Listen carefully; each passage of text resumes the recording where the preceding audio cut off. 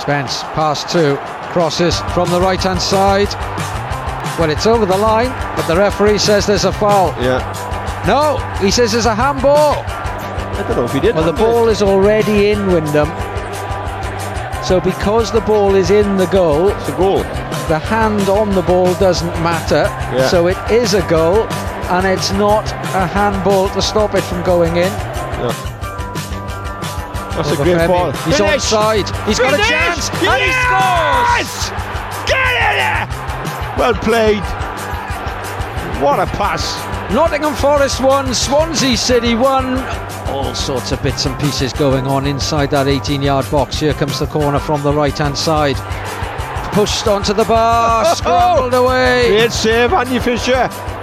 Backham Forest. Johnson floats one in. Headers there. Oh, it's Fisher again. Fisher again. And again. Lifted in. Players invited to run onto it, and they head in. Well worked set piece. Sam Surridge gets his goal. Didn't have the legs to reach in the middle, and now Downs goes in, and Forest ride the challenge, and they're on the break, and they've got numbers. Swansea have got players back, but it's across the Surridge, and he kills a beautiful goal into the top corner. Forest 3, Swansea City 1. Spence, deep cross against the crossbar and in. It's 4-1 again for Nottingham Forest, as it was at Swansea. Down the middle, and that's where Forest go, and they get themselves a fifth of the afternoon. Alex Moyton, the American substitute that came on, and the youngster gets the goal. Fucking last away game of the season. 5-1, wasn't fucking great. Thoughts, Al? I'm glad Saturday 3pm kickoffs are over away from home to season, and I hope we don't have many of them next year. It's pretty much the first thought, but yeah. Go on, give us our first impressive start to the episode. Well, there was only one away win this year on a 3pm away kickoff, and that was the Cardiff game. So I suppose if you're going to win any, that's the one you'd want, but yeah, it was pretty fucking shite today. In fairness, we went in level, but we rode a ruck. To get in level, didn't we? To be honest. 4-1 in the beginning. Fisher's made a few great saves, but he's had a bit of a stick. I've been going through Twitter after game, and he's taken a bit. He's made about 15 saves in the last 2 games. Yeah. Do you know what? After every game, there always seems to be a scapegoat where I think, oh fucking hell, really? I thought, do you know what I mean? And this week for me, Fisher's it, because keeper weren't our problem today. No, there was nothing in front of him. We went to pieces second half. They scored early in the second half, which I don't think helped. But that's happened. You know, we've spoken this before, and that's happened too many times, isn't it? This season. And I said during the game, when we conceded that second, that we tend to concede in multiples, and a game gets taken away from us too quickly. And it was Surrey scored a 48th and 52nd goal, and we've had goals. We had a good run of form post Cardiff. Yeah. But what does the last few games tell you that we're missing going into next season? I think it's a secret that we need some pace at the back. Yeah, squad depth. Some pace at the back. We've ended up with the defence today of Downs, Latabogia and Norton was there our final three at the back. Yeah, I think the fifth goal was particularly bad, wasn't it? Yeah, the fifth goal. It looked bad at the time, and pick of a bad bunch. You watch it back, but like I said, we're paying a price for playing technically gifted players in defensive areas because we want to play total football. Which I understand. What we need is defenders who can play football. Yeah, and that's the problem, because if you've got a big centre half that can win his headers, win his personal battles, but can also play the type of football, the brand of football we're looking to play, they generally find themselves playing in the Premier League or in Barcelona or Real Madrid. Yeah. Going back to that, let's just have a unit at the back. If you have someone who'll knock it down and just win the ball off the guy in front, you've got Downs and Grimes who can just sweep up in front of him anyway. Yeah. Because Downs, even when against Bournemouth the other day, he was quite often going in front of the striker to make it difficult, so he couldn't chest it down, and have Norton behind him to mop it up. Having him behind the striker is taking away a lot of it. because at the end of the Reading game, Downs ended up going deeper and deeper. Against the Bournemouth game, he ended up going deeper. I think he came off at the end of the Reading game, sorry, and then going deeper in the Bournemouth game. And it's the same today. He ended up a centre half, and you're like, well, that's not his position. That's not his best role. No, and he's filled in there for us, but I think that's probably the prime word is filled in. And yeah, I'd love to see Ethan Ampadu with us next year. I think I've probably said this in the last episode, because he's perfect. He's a perfect Martin player in terms of his versatility. He's just coming off the back of probably the best career of his season in terms of games played in Serie A as well, which is pretty impressive. There doesn't seem to be any noise about him getting a move to a Premier League team. He's certainly not going to get in a Chelsea side, so why not us? What is his contract situation? I don't know, to be honest. I really don't know. I don't think he's due to expire. And obviously, affordability with his wages, we wouldn't be able to cover that in full, that's a given. But I just think he'd be a great player for us, because if you think now, if you've got a player who can play a number of positions, you're adding depth to your squad with just one player. With one player, you're covering. You can play anywhere across the back three. Right? There's protection. He can even play right wing back at a push, but he's also played defensive midfield as well. He does it seamlessly for Wales. He's a clever football player, and I think he'd be a great signing for us.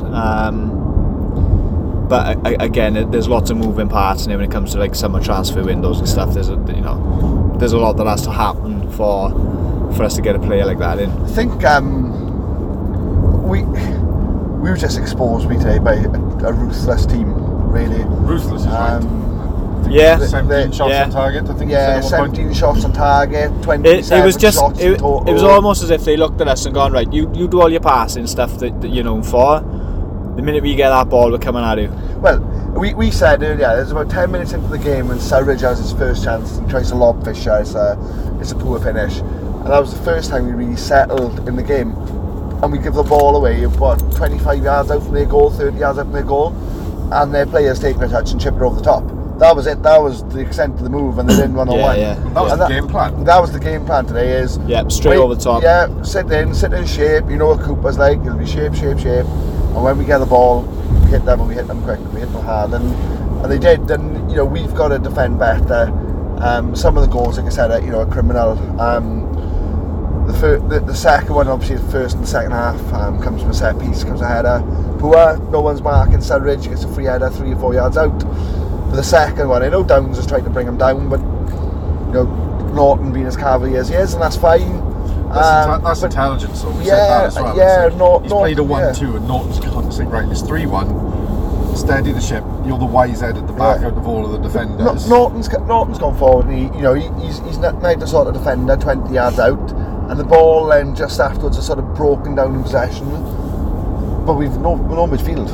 The centre of the pitch is complete utterly. Yeah, the other thing that was quite alarming. I know we've touched on him and we said Fisher made some great saves, but Morton touched on it in the first half. He's got no command of his area, and we are not dealing with simple crosses into our box, be it in the air or be it the ones that go across the 6-yard box on the deck. The first goal comes from. We are not dealing with them well whatsoever, and it's ironic really, because that's what we done in the Cooper. We had Christie's red card overturned, and then we equalised shortly after the goal was awarded, and I remember thinking, right, that's really gone in our favour. Yes, but and fuck me, we still got trounced 5-1. If we'd have gone down to 10, we'd have been bang in trouble. I remember when Christie got sent off, obviously he was rescinded at the time. My initial thought was this could be any fucking score, 10 men. Yeah. But turns out it was 11. By that point though, they could have had 2 or 3. Yeah. I think there was one from a corner just before it where somebody flicked around the corner. Fisher made a good save. There was a good block. There was a couple of crosses that came right into the 6-yard box, and 2 were cleared out. And you think he made an excellent double save, didn't he? He had that one on the post. And you think like you're only one player running across one man, and they've probably got 2 or 3 more there quite easily. Yeah. I think for goalkeepers you need obviously command of the box, an aerial presence, and ability to be a shot stopper. We've obviously looked another level and gone, we need one player from the back. So today Fisher proved that he is a good shot stopper. But if you're not going to have those big monster defenders, for the want of a better word, you need someone who's either going to scream and shout, Gives it that protection. coordinate, or you need one of those ones where you just hear the keeper shout coming over, and you know as a defender just get prepared to get clattered because the keeper's having everything. Yeah. How would you rate this, aside from the result, boys? How would you rate there as an away day? Yeah, so really, it's been class. Yeah, it's been good. Yeah. I think the Swans fans were great. The atmosphere at the stadium was outstanding. In fairness to them. The pre-game atmosphere, is that me, is it? Yeah. Jump off a middle seat. The pre-game atmosphere I thought was great. I think for the first minute or so of the game, the atmosphere was great in the away end. It kind of died down with Forest, which I expected up until the awarding of the penalty stroke goal, because there's a lot riding on for them. And once we started to play a possession game, I think it settled their fans down, thinking, fuck, you could feel the nerves starting to kick in with them. And obviously they go 1-0 up, and it became a bit of an open game at that point. And obviously when they've gone ahead the second half, the atmosphere there was electric, to be fair. Impressive ground, old school proper football stadium. Twice I've been there, and both times I've been there, it's probably been two of the best away atmospheres I've ever been to. Yeah. In fairness to them. It felt like a Premiership outfit. Yeah. It's like, big crowd, big ground. They would have I think big I would have been. atmosphere. I'd have been a teenager. I'm nearly 40. I'd have been a teenager. 2000 they came down. wasn't it? Yeah, I would have been a teenager the last time they were in the Premier League. So that's a long fucking time. And am I right in thinking they went down to League One at one point? Yeah, League One with us. So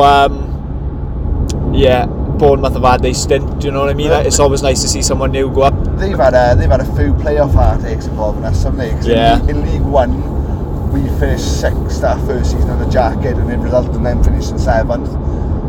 They were obviously in Cooper's first season. They were in 6th when we were 7th, going to the final day of the season, and they lost at home to Stoke 4-1, and we obviously beat Reading. That fucking knocked them out. And the Rodgers, we obviously beat them in the semi-finals. So Tuesday would be massive for them, but I would go as far as saying whoever wins on Tuesday goes up. I think so. I know there's still games to play on the Saturday. What is it? 3-point difference? Forest with a 1-goal advantage in terms of goal difference. I'm not sure who Bournemouth have got on the final day. All to play for.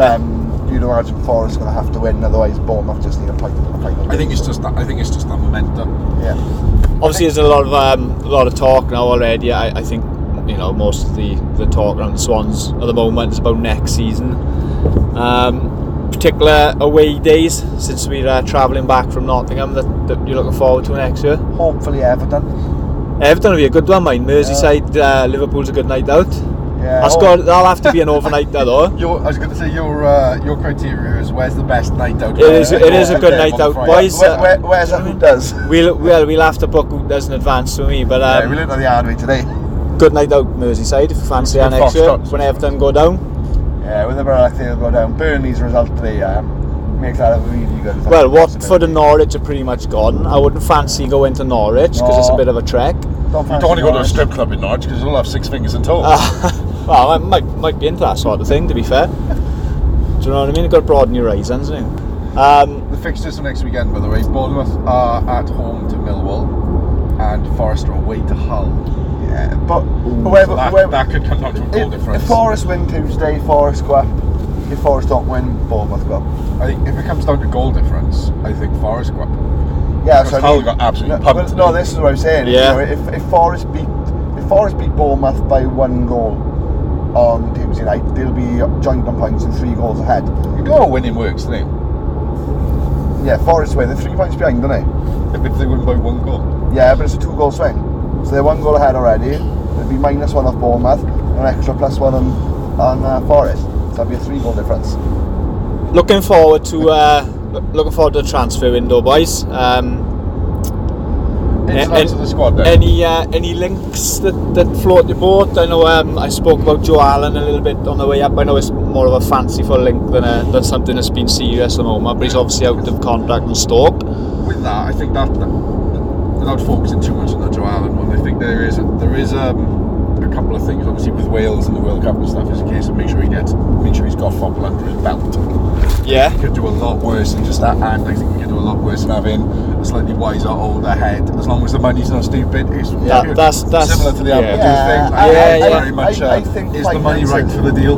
The difficulty with Alan, and somebody put up on Twitter the other day, and I kind of agreed with, is we're not a retirement home. But if the finances made sense, but obviously we're not going to make any money from a deal. You know, our sort of process at the moment will be buy low with an ambition to sell at a higher fee, and you can't do that. But you can't apply that to a whole squad. No, exactly, and that's the thing, and that's why if the deal is right, what you don't want to do is take up a big chunk of our available wage budget with someone in the sort of early to mid 30s. And what you've also got to think of is... I thought I could get away with sneaking my belt off and putting my feet up, man, but this fucking car's got eyes on me all over the fucking place. Sounds like cake. Oh my god, man, uncomfortable as fuck. But with that though, I think because of just age with footballers and stuff like that, it's difficult to turn around and say, oh well, you've got to try and find some with resale value. It's about having that balance. Yeah. It's like if you've got like experience head, Palace before Vieira, for example, they had a raft of people all over 32, 35. Do you know what I mean? And they went, right, well, yeah, okay, that is retirement village. If you turn around and say, right, well, actually, you've got down to early 20s. Would you benefit off having someone like a Joe Allen in there with 20 minutes here, half hour there? Yeah. And you think that if you're losing Fulton and you're losing Smith, you're not. I don't think it's a wise move to replace those two with up and coming midfielders with little to no experience in the Championship. No. You get Joe Allen. I think if Joe Allen came back to the club, he'd be coming back for the right reasons. Yeah. He could contribute to the style of football we play, right? And like I touched on before, we're all going into next season really confident. Yeah, obviously, you know, we're basing it on an exciting end to the season, right? And Flynn-Down's telling every fucker that we're going to win the league. So we're all excited going into next season. There's expectation at the club now for the first time in a short while. If we don't start that season well and the crowd turns, there's pressure on the manager all of a sudden, pressure on young players.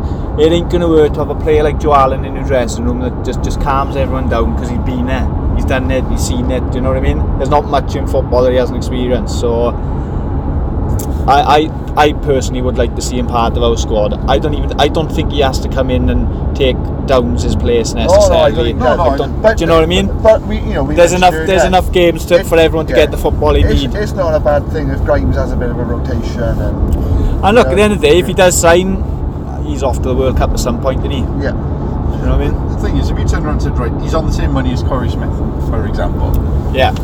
He won't be, but yeah. No, but I'm just saying, right? You look at it and go, right, they're two players who play in a very similar position. I know Smith can't play wide, or we tried to put him out wide. But you turn around and say, right, well, actually, you know exactly where you're getting with Joe Allen, but you get the leadership element to get the wiser head as well. If it's the same money, actually, why not? Yeah, I don't think it'd be the worst. I think our transfer policy in the summer is going to be get rid of some of the players before we bring them in. That's it. And what's Bennett's situation?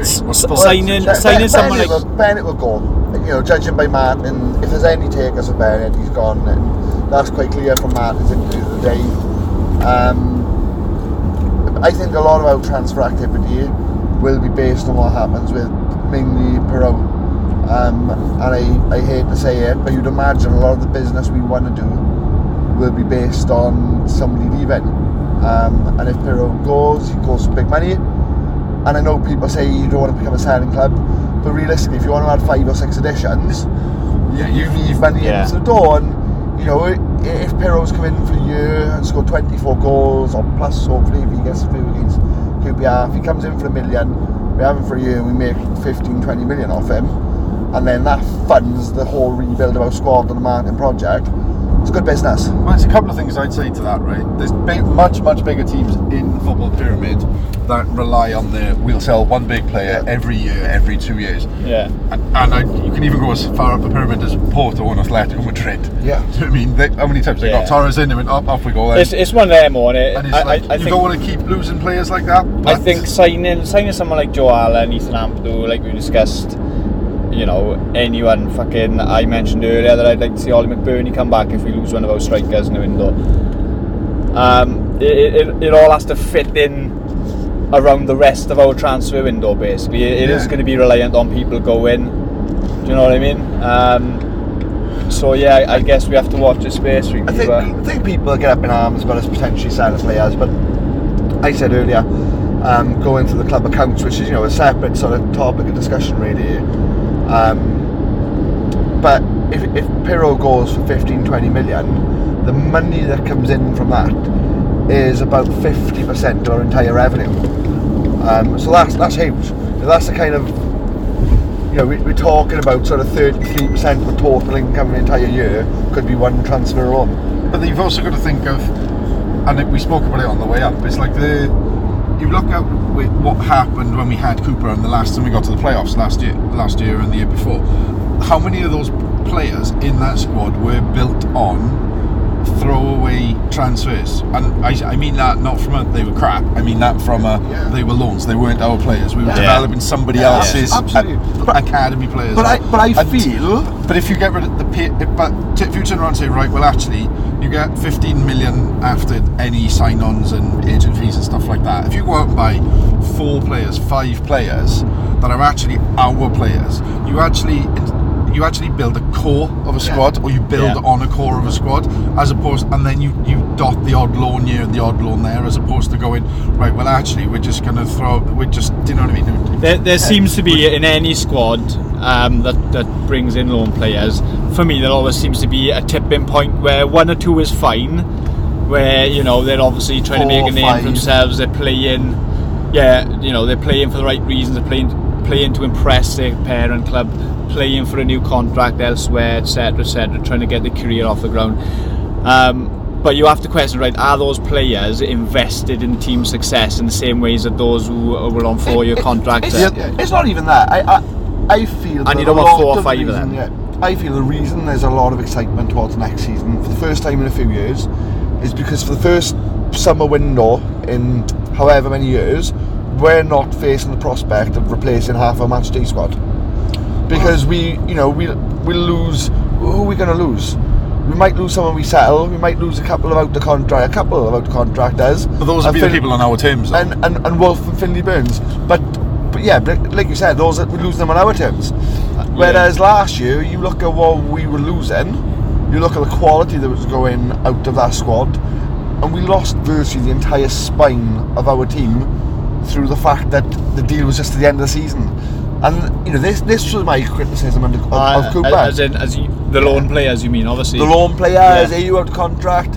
You look at the first game this season, I think it was 8 people started for us this against Blackburn that didn't play in the playoff final. The other thing I'd say with loans is, because we're developing other people's players, the terms and conditions to get those players in basically means that the clubs we loan them from basically dictate your match day team. Yeah, absolutely. Granted, if you're going to bring in a bigger quality than the players that you've got in, you're likely to play them anyway. But then it's like, right, well actually no, if you want this player here, you need to pay us this. You're actually spending probably more money on loan fees and all that shit. Actually, bring the player in at our time. If there's no right to play that player, or you can be adaptive with your squad, you can then do that because you're not governed by the funds of the contractual wranglings of that loan signing. I've spoken about Cooper before, and I always loved Cooper, and I think it's very divisive where most people seem to really dislike him for the job he done, and some people say he's done a great job. I think it's fine to be somewhere in between, and the way I've always looked at Cooper is I think he's done a fantastic job and he's an absolute top bloke. But if I had to have 2 big criticisms, it was that the football was poor. It's not always great under Martin, but the intent is there. And the other criticism, which I've spoken about a few times today, he always seemed to be very short term in his thinking, and he always got results because he always done everything he needed to get results now. There was no succession planning post season, if that makes sense. It was do what we need to do, bring in what we need to bring in now to get those results and get them quickly. And I think we are suffering post Cooper a little bit because of that. And like I said, I think this is the first time now we go into a season where the core of players we're finishing the season with, who've finished the season and bad today in decent form, they'll be around next year. Yeah, fingers crossed. Going back to loan deals, would we all be in agreement that Wolf's been a success and we'd all like to see him back next season? If the terms are right. Apparently I read an article today that he'd be keen on that as well. That's not a surprise to me. I think he's he appears to settle really well, doesn't he, in terms of the team. If I'm being massively critical, I think he's been really good. Yeah. Do I look at him at this moment in time and think he's a top 4 or 5 Bundesliga standard player? Not at the moment. No, I think that might suit us, because I think he's a fantastic player, certainly at our level. If he was, we wouldn't be getting anywhere near him. Exactly, and that's my point. I think hopefully a move that will serve him well if he does come back. And my concern with Wolf coming back on loan is he's a player who's cost him 8 million, and you ain't having him for 18 months for nothing. And does that go back to the point of, if you end up spending £1 million on a loan or someone who's really good, but there's no sell on value for us, there's no value. You're not bringing an asset, you're paying a fee. Yeah, exactly. Yeah. And I don't like talking about players as commodities, but that's essentially how you've got to look at it. And that would be my concern. Cyrus Christie's been another successful loan signing.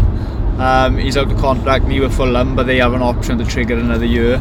I personally think they will, to protect themselves, as I've said earlier, because they don't have to. They can still let him go for free at the end of the window if they feel that's something they want to do.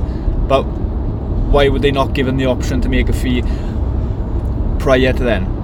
Because he's performed well for us. For all we know, there could have been a few clubs in touch saying, "Look, great save today." Yeah, let us know how that situation plays out, and there might be a club that's in a position to pay a fee for him. I personally think they'll trigger that 1 year. Yeah, if he's available. And again, I like Christie, and he's done a good job. The deal has to be right, and I'd like to think he wouldn't command a huge wage, but he'd become one of our better paid players, and even on a free transfer, it's a big wage to take on. So yeah, like I said, if the terms are right, we'd be silly not to. But I don't necessarily think we'd be the only club knocking around. On a side note with Christie, did he play for Forest during his career? He came out and the fans gave him a warm reception, and he sort of clapped them back just at the start of the match. And I think he did, didn't he? So I think he might have played there. But we could give him a clean sheet bonus. Yeah, that's safe money. Yeah. Ironically, we've kept a lot of clean sheets this year. It's just when we fucking concede, we don't do it once. Yeah, we fucking go big, don't we? But but nearly the end of the season, boys. So to wrap up, how do you evaluate it? Overall, as a brand of football, because this is what I think we've lost over the last couple of years. I think it's been good. Yeah, it's been enjoyable in that regard. I think there's a lot of positives based on what we've said about the loans, the type of transfers we got. We've moved away from loans and towards main players. I think our January window was exceptional, on the premise of Christie's been really good to the point where we're pretty much all in agreement of we want to bring him in. Yeah, same with Wolf. Same with Wolf.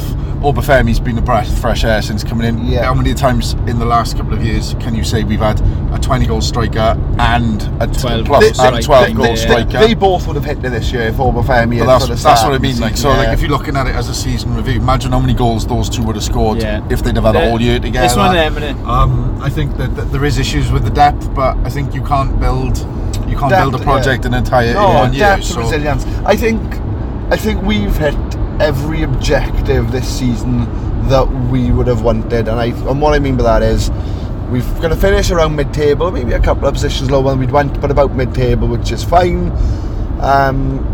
We had a poorer start than we did a finish, which shows that we've grown and progressed as the season's gone on. A few key players look to have developed under the style, and mainly Cabango under that.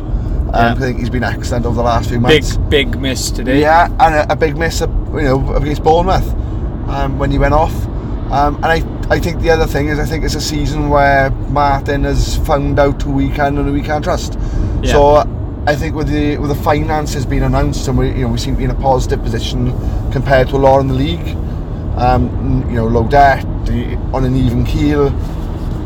So I think the club is in a good shape going into a summer window for the first time in a long time, and I think there's definitely a platform to go and build and add in who we want to take us forward. And you know, we've seen a lot of these projects in the past. I'm not trying to compare Martin to a Klopp, etc., but there's a lot of managers whose first years are not necessarily fantastic, but they found out with their squad what they can and they can't trust. That's and the what second I season, think. That's what your first year should be for. Yeah, and you don't normally get it. And I think Martin's benefited this year that so many fans, including myself, were desperate for a change in how we play, that we almost wrote off the chance of playoffs. And because we've had a strong end, it's given that feeling. Like I just said, you know, for me, it's been a season that's, you've almost written off the season, but you feel like you've got a good foundation now all of a sudden to go forward. But you know, in typical Swansea City, we'll lose Pirro for about 12 million, and Russell Martin will get a job offer at Norwich and fuck off there. So yeah, watch your space.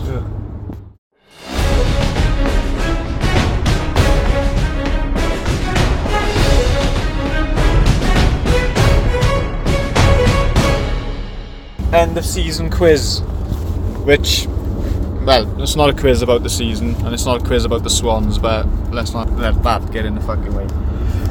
Question 1. Ruud van Nistelrooy will start his first senior management job in the summer at PSV. Who did he finish his playing career with in 2012? Schalke. Real Madrid, wasn't it? No, you're both wrong. It was Malaga. Okay. The Lionesses. Yeah, do you remember that time when Malaga had a fucking shitload of money? That Cazorla and right, Isco and Van Nistelrooy playing Champions League, didn't they? Yeah. Santa Cruz and Van Nistelrooy up front. I didn't realise on this story and Santa Cruz. Yeah. The Lionesses will take on which 3 countries in Group A of the Women's Euros in July? Scotland. What is Euros here? Scotland. Fucking Sweden. Italy and Sweden. No, the correct answer is I do not give a fuck. Okay, Kevin Betsy is now the manager of Arsenal under-23s. For which nation was he the sole flag flyer in the Premier League? So the only person from this country to play in the Premier League. This is quite interesting. Give me the fucking Isle of Wight, doesn't it? Shit, doesn't it? Carachau, is it pronounced that? No. Faroe Islands. No, it was the Seychelles. Seychelles. Crazy. On loan Nantwich keeper Matt Gold, grandson of Bobby, got a shock call up for which team's World Cup playoff in March?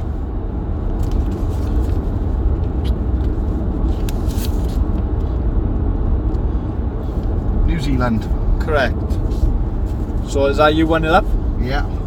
6 questions in, fuck all right.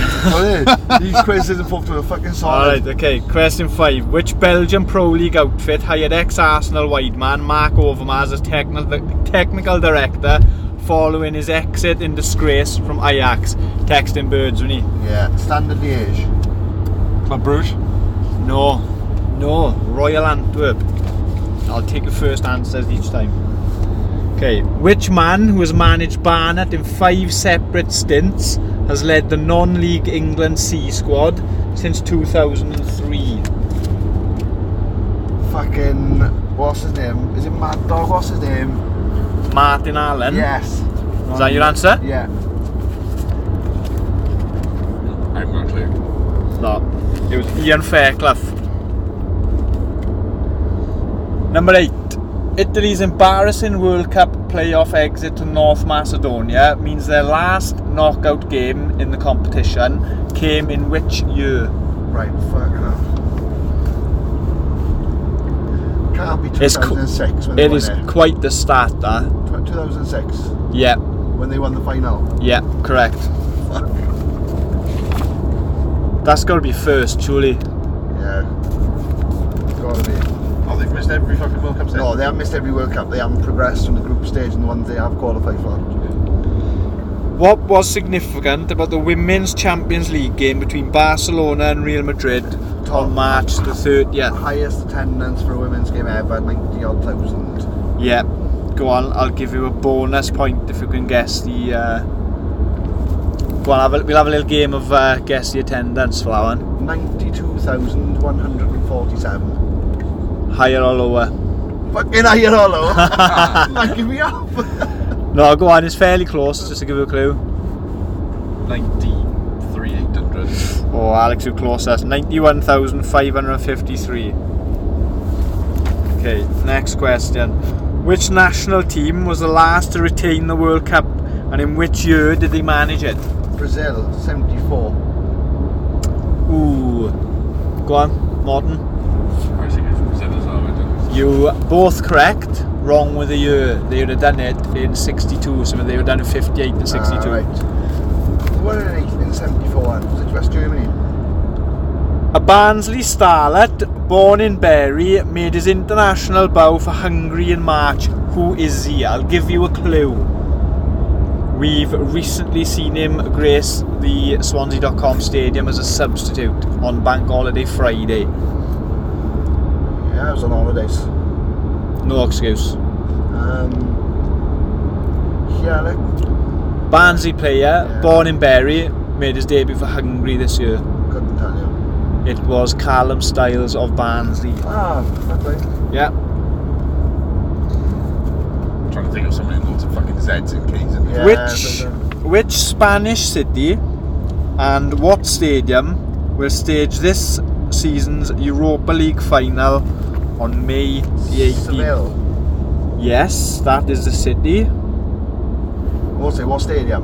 What stadium? I'm not sure what Sevilla Stadium is. Where's Sevilla Stadium? The Ramon Sanchez Pizjuan. The only reason of that is West Ham obviously knocked them out. And, Yeah, they would get this there. is the one year they really want to fucking get to the finals of it, as we are. This They've not let them keep the fucking trophy. this one is quite an easy one. Who is the youngest player to score in a Champions League final, aged 18 years and 327 days? It was the winner in a 1-0 victory.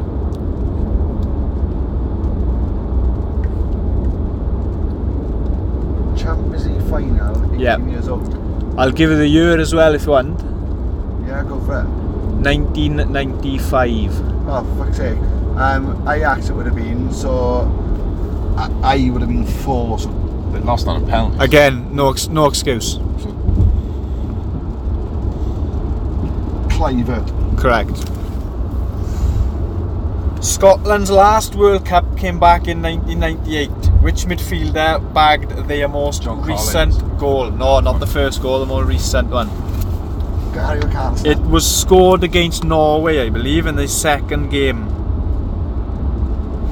McAllister. Nope. He was a midfielder. He's done a fair bit of media since. McFadden. Was famous during his... No, maybe before his time. Was famous during his playing days for not having any front teeth. That's about as good a clue as I can give you.